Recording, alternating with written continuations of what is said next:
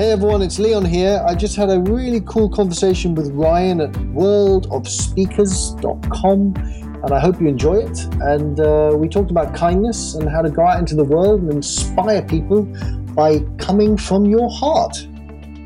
Welcome to the World of Speakers podcast, brought to you by Speaker Hub. In each episode, we interview a professional speaker and reveal their very best tips and tricks. You'll learn to improve your presentation skills, keep your audience engaged, and learn how to grow your business to get more gigs and make more money. Here's your host, Ryan Foland. All right, everybody, we're back, and this time we are with someone who is traveling the world speaking. And this is no sort of figurative exaggeration. This guy, I have seen his videos in pretty much every single corner of the earth that you can imagine, and then some. Ladies and gentlemen, Leon Logotheus. Leon, how are you doing today? And are you in, where are you in the world? I'm doing very well, and I am in Los Angeles today. Excellent. Well, welcome to my side of the world. Let's start off by people learning a little bit about you. I mean, it's pretty amazing what you're doing, but what is that and how did that all come to terms? Sure. So I used to be a broker in the City of London, and on the outside I had pretty much everything you'd want. On the inside I had not too much you would want. I was very depressed, very disconnected, no real sense of purpose. And I stumbled across the movie The Motorcycle Diaries, which is a romanticized version of Che Guevara traveling around South America relying on the kindness of strangers. And after watching that movie, I call it my tipping point. It was a tipping point where I realized I had to quit my job and really start living my own life. So I did just that. And I started to travel around the world relying on the kindness of strangers. I mean, it sounds simple, but it wasn't. Yeah. So does that mean you just go with no money, no place to stay, and you just sort of figure out how it works? Yeah. So the first thing I did was I hitchhiked from Times Square to the Hollywood sign. Oh, wow. Yeah, I had $5 a day. So every day I could use $5. And I had to rely entirely on people like you and people like your listeners to help me to really, I wanted to be inspired, and I wanted to inspire others to know that kindness really does exist in the world. And how long did that take you to get from New York all the way to the West Coast? It took about a month. Wow. Any crazy stories from that journey across? Many, many crazy stories. I'll tell you one of them. Okay. So I met a lady in Indianapolis, and she had a 1-year-old kid, and I was sitting on a bench, and we got talking, and I told her what I was doing. And she turns around to me and she says, well, look, I live in Chicago, which is about 3 hours from Indianapolis. I have to be in Indianapolis today because I'm going to a wedding and tonight. But if you want, here are my only set of keys, and you can find your way to Chicago. You can eat the chili from my fridge. You can sleep on my couch, and you can leave the keys in the flower pot the next day. And that is exactly what happened. I found, a total random stranger gave me her keys to her house. Wow. That's powerful. I mean, it's a message that these days is nice to hear in such a divisive time, really, when you just hope that there are people out there across the board that are using their kindness as a sort of currency, right? Like a currency kindness, I guess? Yeah, I mean, to me, how you show up in the world matters profoundly. And sometimes people say to me, well, Leon, I can't quit my job. I can't go around the world in a yellow motorbike. And I say, well, that's not the aim of what I did. What the aim of what I did was just to inspire people to be kind moment to moment. That's the most important thing is how you show up, and how you show up matters. And I'm not suggesting you need to be perfect, because you don't. I'm not perfect by any stretch of the imagination. Just if I were to give you my telephone number of my ex-girlfriends, they would show you and tell you with much glee about how imperfect I am. But that doesn't mean that I don't go out and try and be kind as much as I can. Right. And so what is the result? What is your finding? Have you found that people are kind? Is this the through line? What is the underarching consensus based on your hands-on research? I'd say more often than not, kindness, not more often, not definitely, kindness is part of who we are. It's wired into us. Many hundreds of thousands of years ago, whenever it was, we were all living in caves, and we had to have a sense of community to stay alive. And we had to, work with each other and we had to be kind. Of course, there were moments where people are not kind. I get it. But part of who we are is wired for kindness. And I'd say the biggest thing for me is that many people have lost trust. They've lost faith in other people, in themselves to a degree. And when you lose trust in others, it's difficult to be kind. So you're going around, you're documenting these stories, right? Because I've seen kind of some of the videos and whatnot. You even have a Netflix. Is it a program? Is it a series? Tell me about that. Yeah, it's a Netflix show called The Kindness Diaries. And in that show, I bought myself a vintage yellow motorbike called Kindness One. And I drove it. Yeah, I drove it from Los Angeles all the way around the world back to Los Angeles, relying entirely on kindness. No money, no food, no gas, no place to stay. And there was a twist. And the twist was that unsuspecting Good Samaritans received a life-changing gift. So kind of like Undercover Boss, but Undercover World. Exactly. Okay. Undercover Traveler. Yeah, Undercover Traveler. I like that. So is this something that the exercise was done, or is this something that you're going to continue to do? What are the next steps for you? Yeah, no, I'm definitely continuing. As you mentioned earlier, I'm doing a lot of speeches to schools because and to businesses. I was bullied, so I know what it feels like to feel alone. And I go back into schools and try and inspire kids to treat each other with respect. And then we're doing another journey, another version of the show, which is Alaska to Argentina. That starts in March. Wow. Well, the whole speaking at schools, that's very dear to my heart. That was where I really started my speaking as well. And I was bullied. I'm a ginger, so I've got freckles. And here in Orange County, there aren't too many gingers. So I was singled out early on. And yeah, it's empowering to have gone through that, but then come through the other side and help inspire children to be kind as well, right? And I'm assuming you're using these diaries and these travels to sort of feed the stories that you're sharing with these children in the talks. Is that correct? Absolutely. That's why I try and my aim is to make kindness cool because, if a man can travel around the world relying on kindness and get a Netflix show, that's pretty cool. Right. And you can be cool too by simply being kind. Now, were you always a traveler, or was this something that you just kind of stepped really outside of your comfort zone to jump into? Well, look, prior to leaving my office job in London, I'd done some traveling, and that did kind of inspired me a little bit to really go out into the world and see it head on. So yes, I definitely became a traveler. I'd like to call myself really an adventurer. I like adventures. I like going out into the world and meeting people and being put in difficult situations. Although when I'm in those difficult situations, I don't particularly like them. Right. But they do make me better. And adventure's a beautiful way of finding yourself, I find. So I'm fascinated by these probably little mini speeches and conversations that you're having with people as you're trying to communicate through language barriers to gain assistance or, create bond or just have that communication. So how have you prepared and what have you learned from not the speaking on the stage standpoint, but these actual human interactions? Because I'm assuming you've had more at-bats than most people when it comes to, meeting someone who doesn't speak the same language and trying to have that communication. So how have you dealt with that? Are you versed in all these different languages, or are you just sort of body language the main key? How does that happen? I am very well versed in the language of being human. And what do I mean by that? I mean that, I don't speak Spanish. I don't speak Cambodian, whatever language they speak there. I don't speak Italian, but I understand people. And I only understand people because I've had the privilege of being able to travel the world and to be able to see the world. And what I've noticed is that we're all the same. Sometimes when you turn on the news, you're told that we're all different and they're bad, or because they're following a certain religion, or because they're a certain color. And the reality is at base, we're all the same.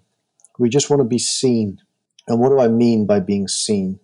I mean that ultimately we want to be loved. We want to be heard. We want to be respected. We want to be valued.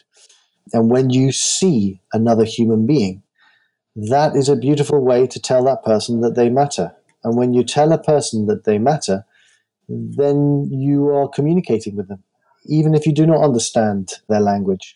You can communicate with body language. You can communicate with how you show up. You can communicate with the little language you know. So that is the most important. One of the most important things I learned was the simple power of seeing another human being. I like that idea of little language, right?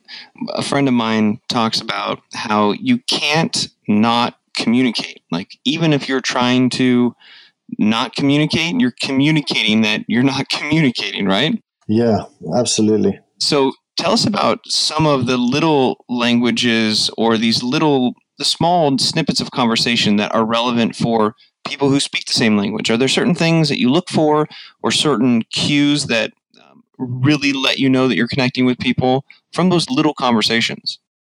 Well, for example, when I go up to people to start with when I'm doing my journey, I'm very careful of my distance when I start talking to them. I never go up to them and speak to them and stand really close to them because that's aggressive. So I stand away from them. And that tells them, okay, A, he's being respectful, Mm-hmm. and B, he is respecting me enough. He's not being aggressive. And these little things, like, for example, I saw a ad many, many years ago, in London, where there was an English soldier who had sunglasses on, and he was screaming with a local. And then all of a sudden, he took off his sunglasses, and they all both calmed down because there was eye contact. So little things like that make a very big difference. You're right. It's not just about what you say and how you say it. It's what you do and how you show up. I like that. And so I'm assuming you're able to translate these sort of micro communication skills to the stage. And I personally know how hard it is for middle school students and high school students to pay attention or to be into what's happening. Are you using some of these nuances to really create kind of a different type of talk or a unique type of communication when you're on the stage? Absolutely. So, for example, one of that I do is I get the kids, I tell them about my personal stories, and I open up, and I become vulnerable, and I tell them how I was bullied, and I explain one of the stories about how I was bullied. And then I ask them to come down. Who wants to come down and share with us what it feels like when someone's mean to you? And, a few people put their hands up, they come down, and they get the chance to come up and share. And then I say to one of them, does it feel like someone's turning back on you when they're mean? And they're like, yes, that's exactly how it feels. Then I turn to the audience and I tell everyone, the whole school, I want you to turn your back on me and all the kids that are standing here. Notice I say me as well. So the kids, I don't want them to feel like they're alone. They're not. I'm with them. Yeah. The kids turn their back, and I say to the kids who are sitting next to me, how does it feel when everyone has turned their back to you? And they're like, well, it feels terrible. And then I get each of them to say what it feels like. And then I tell everyone at the school to turn around and face us. And I say to the kids who are standing up with me, how does it feel when they turn around and look at you? And they're like, oh, wow, I feel amazing. So that just felt experience is something that I try and do as well. Felt experience. I think that's, I don't think I've ever heard that term before. Is that your coined term? It is now? It is now. Wow, that's powerful. And so let's get into, the type of modes and speaking skills and advice that you would give to somebody who is an upcoming speaker or they're already a speaker and they want to get better. I really love this angle coming from the trenches, really, right? I mean, you maybe have people who are speaking on stage that want to connect with the audience, but you're spending months at a time connecting with people on the same stage, and it's the street or it's the barrio. So what are some of these felt experiences? Let's take some time and learn from you. What would you share with someone else who came to you and said, teach me the best that you know when it comes to speaking? Sure. Well, I would say the first thing you have to do is not worry about connecting with your audience. It's about worrying about connecting with yourself. And what I mean by that is that what I do before every single speech without fail is I spend 10 to 15 minutes listening to a very, very calming song whilst doing breathing exercises. So I do these breathing exercises. Listen to this song that centers me. And then I go in and give the speech, and I feel connected. I feel connected to myself, and then I feel connected to the room. So that would be the first and the most important thing, because I've done speeches when I haven't done that, and the speech is nowhere near as good as when I'm fully connected to myself. So let's unpack that just for a second. So you say breathing exercises. What would that be? Are they belly breaths? Is it sort of mind to body breath connection? From a tactical standpoint, they get maybe Enya or their favorite soothing, cool song. What is an example of a breathing exercise somebody could do?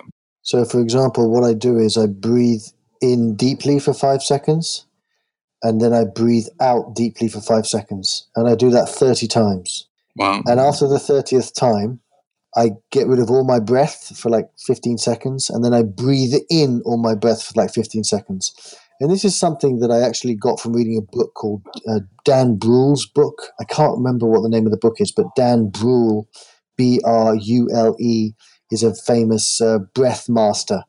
And he really changed my speaking capacity by doing all that. And that's basically what I do. And I do it without fail.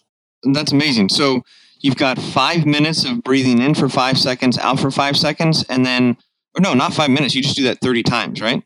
Yeah, well, for me, it lasts 10 to 15 minutes. Wow. Because I do it twice. Okay.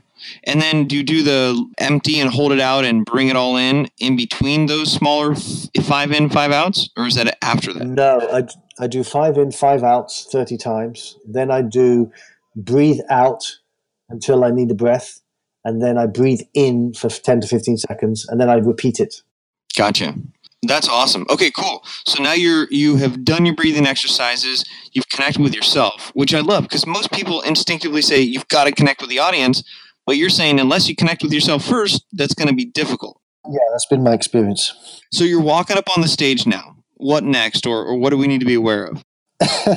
Well, funnily enough, just before I get on stage, I'm not suggesting that people do this, but I'm always like, oh my God, this is the speech I'm going to mess up. Like you tell yourself that, or that's what you're thinking? No, I don't. That's what I think. Okay. I mean, I don't tell myself that. I'm always thinking that, and I never mess it up. I mean, Right. Well, I don't know, maybe some people have said I have messed it up, but my point is that sometimes your mind takes over. Yeah. And you're like, don't listen to everything your mind tells you. Because if I listened to what my mind would tell me, then I wouldn't ever give a good speech. So really what I do is I try and warm them up. I try and get the vibe going, try and get them, to connect with me and to connect to my story and to connect whatever the message is I'm about to share. Those are the next things I do. Maybe tell a joke.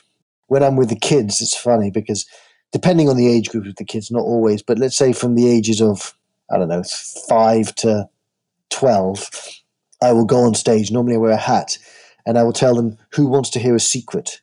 And they all put their hands up. They're like, yeah, I want to hear a secret. I want to hear a secret. And I say to them, well, the secret is, do you promise me you're not going to tell anyone? And they're like, yeah, we promise. And so the secret is that I used to be a child. And they all start laughing.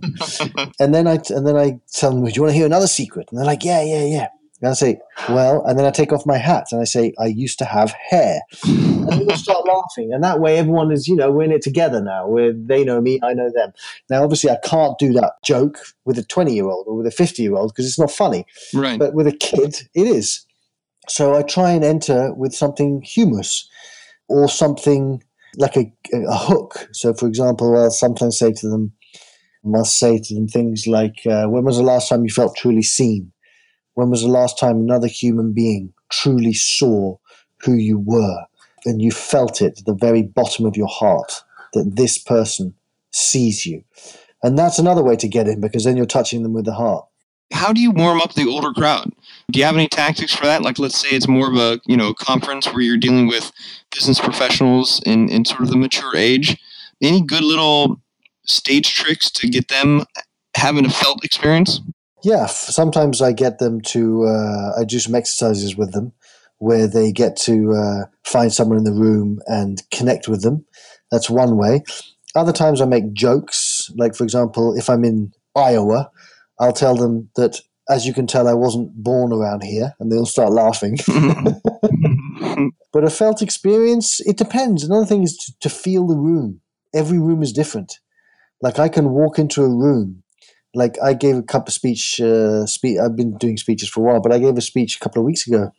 at a school. And there were two groups that came in. The first group was the same age, and I felt that room, that energy in the room, and I gave a certain speech. The second group, same age, different kids, and it was a bit of a harder audience. So I shifted how I started and how I spoke to them. And you really have to figure out the energy in the room. That's a really profound way of doing it. Because if you go into a room and give a speech and the energy isn't a workable energy, then it's going to fall flat. So you really have to figure out what that energy in that room is.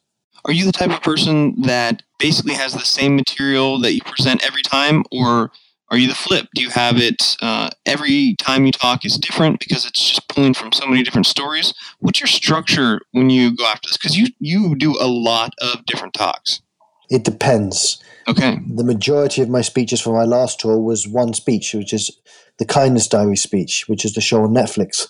But every time I have a different story. I have a different, something new comes up. That doesn't mean that the slides aren't the same, because they are, but there's a different story that comes up, and I'll share something different depending on who I'm talking to. If I'm talking to a maximum security prison, I will speak differently than if I'm talking to a situation in a library. Yeah, exactly. Very cool. So do you follow a certain structure? Like, is there some sort of an arc that you try to go after? So it sounds like you warm them up first, and then, I've heard some people really address the problem in the room and bring them down the valley of despair and then bring them back up. How do you structure your motivational talks or your inspirational talks? Well, I structure them based around my adventures and my life. So I have to obviously introduce myself. Why am I here? Why is an Englishman here talking to you? Right. Like, who is this man? So, I give my backstory, and then I tell my story in an arc, how I started work, how I, went left, then went back, then had all these experiences, what I learned, and what you can learn too. I mean, look, the speech is about me, but I try my very best to make it not about me, because kindness is universal, and it's about you, and I'm just a vessel, and I'm just a vessel. I think that's an interesting concept, right? The talk and the speech, and a lot of people that talk about their own experiences, it's about them. But how do you make a talk about you, not about you, and for the audience? Is it more universal lessons, or is it, here's a story, look for it in your life? What are some of those nuggets to make your story not about you? It's universal. Kindness is universal. I'm the chap who's talking about it. But for example, I talk about my dog, Winston Churchill, who is a Boston Terrier. And, he's I love him very much. And I then get people to say if they have dogs. And if they have dogs, I bring them up on stage and tell them about their dogs and how much they love their dogs. And ultimately, I say to them, well, if you can love your dog, then you can love anyone. And you get to choose. Right. It's a choice. So it's about me, but it's really about you. And it sounds like you engage with the audience a lot. I think a lot of speakers are fearful of bringing somebody up from the audience, right? Like being on a live radio show, taking live calls.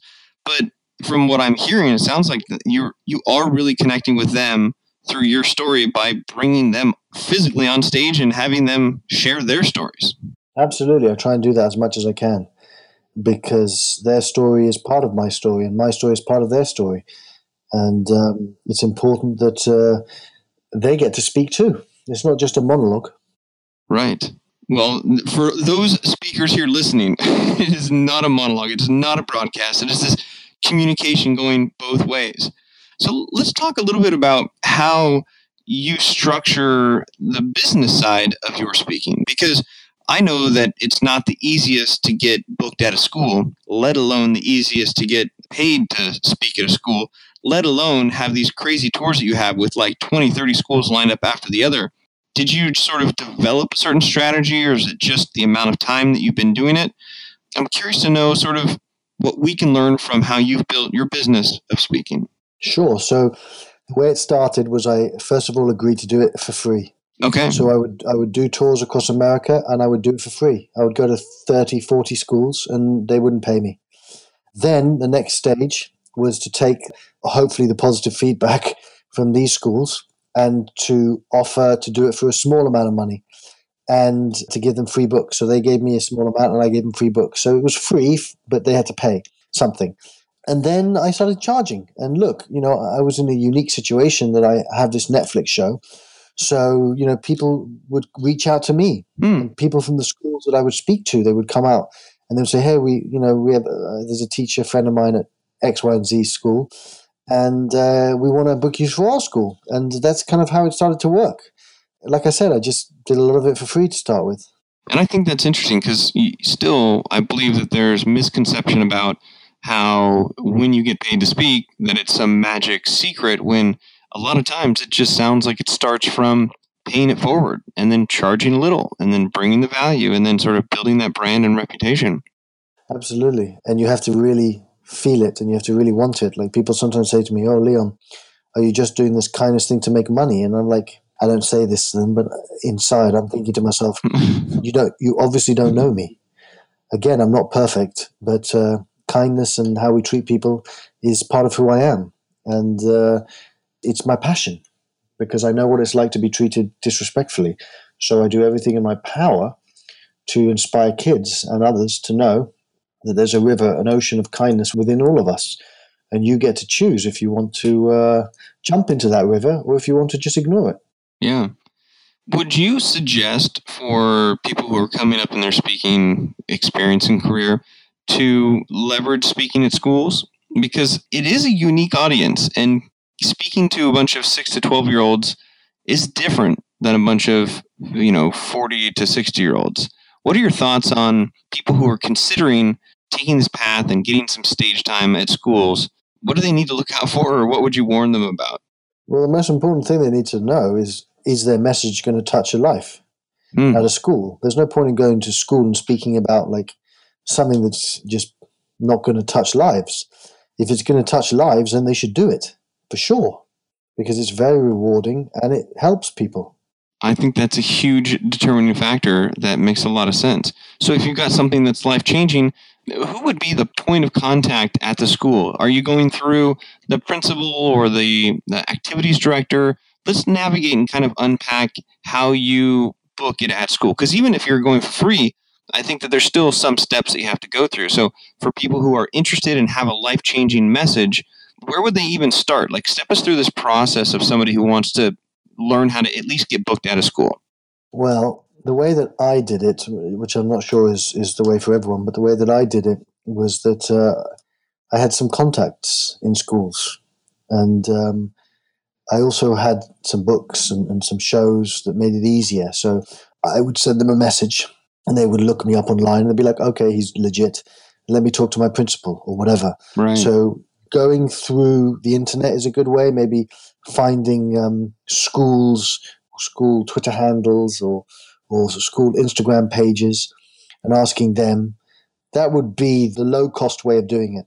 But well ahead of that, you basically is the fact that you should have something established. You should have something that people can find, because it sounds like these schools and whoever, they're most likely going to look you up with a polite cyberstalk and turn to Google.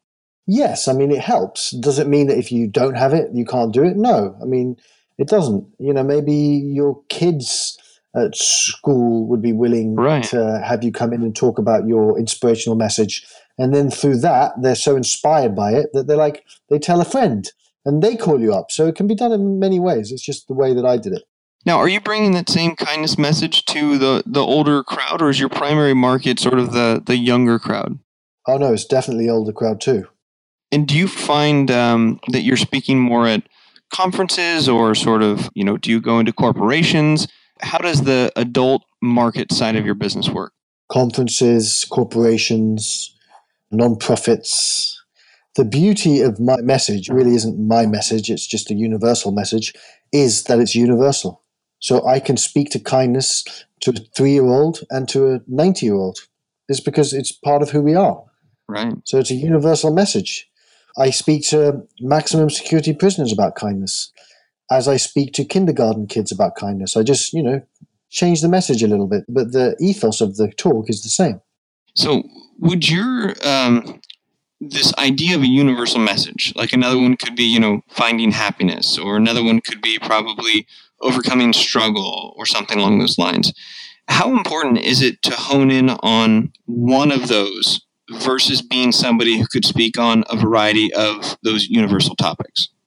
I mean, look, I can speak on a variety of universal topics. I can speak about happiness, but I'm more astute and capable of speaking about kindness per se. But when I do my Q&As, if someone asks me about happiness, I'll answer it.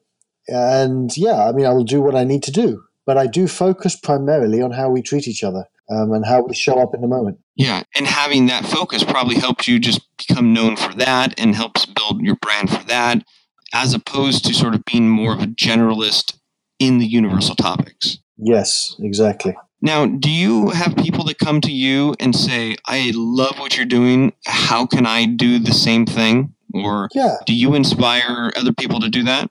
Sometimes, yeah. I mean, I will always, a lot of people on Facebook message me or email me, and I pretty much respond to everyone. And if I can help you, I can, because I was helped by lots of books I read, by lots of wise people I met. And if I can help you, I will help you. So speaking of help, so I love books, and you just basically made me realize that you are probably a great person to piggyback the book club with. Do you have any books that have helped you really from the speaking perspective, or something that is a go-to book for people who are trying to find a message that they want to communicate to the world? Do you know what? Specifically about speaking, no, I haven't. Okay. I don't have any books, but Seth Godin is very, very good. He has a lot of really powerful books. I've read many, many books that have really touched me in a profound way, but specifically around speaking, no. Okay. And I didn't know if, but I mean, I could see a lot of Seth's stuff, like The Purple Cow, kind of relates to having a topic that everybody maybe would pass by unless you change the color, right? Like your kindness, to some extent, the fact that you are going around the world in a yellow motorcycle, that's kind of your purple cow. It's a yellow cow, right? Yeah, exactly. That's exactly what it is. So for people who want to, share a message similar to you, what is your advice as far as taking that same route? And not necessarily going and traveling and doing something, but I don't want to call it a gimmick, because it's not a gimmick, but this concept, this adventure, is definitely like the single thing that has it's spawned all this other stuff. It creates your content. What is your advice for finding that one thing or that inspiration that you will then either embark on or have to then create content around? Do you help people through that process at all? Look, I would say that the most important thing is to follow your heart, is to follow your passion, is to allow whatever pain you may be in to guide you out of the hole that you may find yourself in. That's what happened with me. I was in a lot of pain, and pain propelled me. So I think it's really up to you. Many people can turn around and say, well, I can't do that because I have a family, or I can't do that because I have kids, or I can't do that because I've got a mortgage. And that's a very valid excuse. Maybe you can't. But if you really put your mind to it, and if there is a why to why you do what you do, then anything is possible. And sometimes people say to me, well, I have a dream, but I don't have money. And I say, well, let's say you wanted to be a baker. How much money does it cost to go to the library and get a book on how to start a baking business? It doesn't cost anything. Right. So take that book out and read it. And then when you finish that, maybe it'll have inspired you enough to start baking for your kids. It doesn't cost any money. Start baking for your kids. And then take little baby steps. So anything is possible. I'm not saying it's easy. It's not. But it's very rare that something is not viable for us to do, specifically in the Western world that we live in. Sure, in certain countries, the poverty is so systemic that it's in some ways impossible to get out of. But where we live, it's not so impossible. Not easy, but not so impossible. So this idea of letting your pain guide you to motivate you to create change based on not something that you need money to accomplish, but just to study with, I think is a very powerful kind of a universal concept of that sharing of the message. So with your message of kindness, I'm a big pay it forward kind of guy, and I see a lot of similarities with that, right? The person who lets you go eat their chili in the fridge, they're paying it forward and it's going to come back to them tenfold. What are some ways that people who want to spread their message, they have an inspirational talk or they have a life story that they want to share, how are some of the ways that they can be kind in the world or pay it forward that will return opportunity and more exposure and things such as that? Well, first of all, I'd like anyone listening to know that if at any stage they want to send me an email or a message and ask me directly any questions, they can do that. Awesome. They can just find me on Google, on Facebook, on Twitter, Instagram, or they can go to my website and they have my word that I will respond to them. When it comes to paying it forward, the best way to pay it forward is win-win. So by that I mean that when you have something that you're passionate about, go out into the world and spread that message, because the person you're spreading it to will feel your passion, will feel your heart, and will get something from it, and you will get something from it too, because you're spreading your message. So find what it is that you want to do in life, what your heart wants you to do, where you're passionate about, where you have a calling, and go out into the world and spread it. It doesn't have to even be in a speech setting. Great if it is, great, but go out and spread it on a daily basis. Go out and show up in the world and be present. Yeah, I think that concept of being mindful of just communicating what it is that you want to share, not necessarily on or off the stage, but anywhere. And you're an example of that because you're talking with people all over the place. Like you've almost eliminated the stage, because if you think about it, when we're all conversing in real life in the streets, like we're on that same page. So I love that idea of speaking this message wherever. It doesn't just have to be on stage. No, it's about embodying it. It's about going out into the world and not just being one person on stage and another person out there in the world. You be the same person on stage that you are out in the world. And sometimes people say to me, they're like, Leon, are you the same person that you are on the show in real life? Because, obviously in the show, it's kind of glorified in some way. And I say to them, yes, I am, except the person in real life is more flawed. He has more flaws. And that's just part of being human. So what you do in your day-to-day job, what you do on stage, has to be who you are, because what's the point of faking it? And that brings a really interesting perspective where someone who's trying to build a speaking career, they might look to other people who are successful and mirror or mimic those individuals versus having basically the courage to say, this is who I am and this is what I'm doing. Yeah, and look, there's nothing wrong with taking what people, what other, let's say, masters do. I've listened to many speeches and I've taken things that other people have done, but you have to have it all based around who you are. You can't be them. You are you. So if you listen to a speech and they say something good and you want to use it in your speech, great. If they give out a certain, let's say, something at the end of the speech that you think's cool, great, go for it. But if you lose your sense of identity and you just become a clone of them, then the audience is going to figure it out.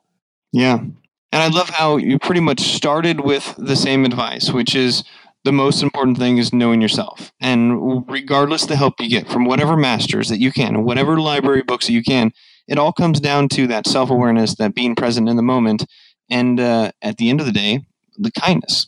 So very inspiring story. If you were going to leave our listeners with one sort of final thought or one message that you've basically would like to leave them with as they go on to spread their messages, what would that one message be? Never, never give up. I don't care what happens to you. Never give up. If there's a moment when you're on the floor and you're psychologically or emotionally in a bad place, I understand. Stay on the floor for as long as you need to. But there will come a point when you will stand up. Never give up. Wow.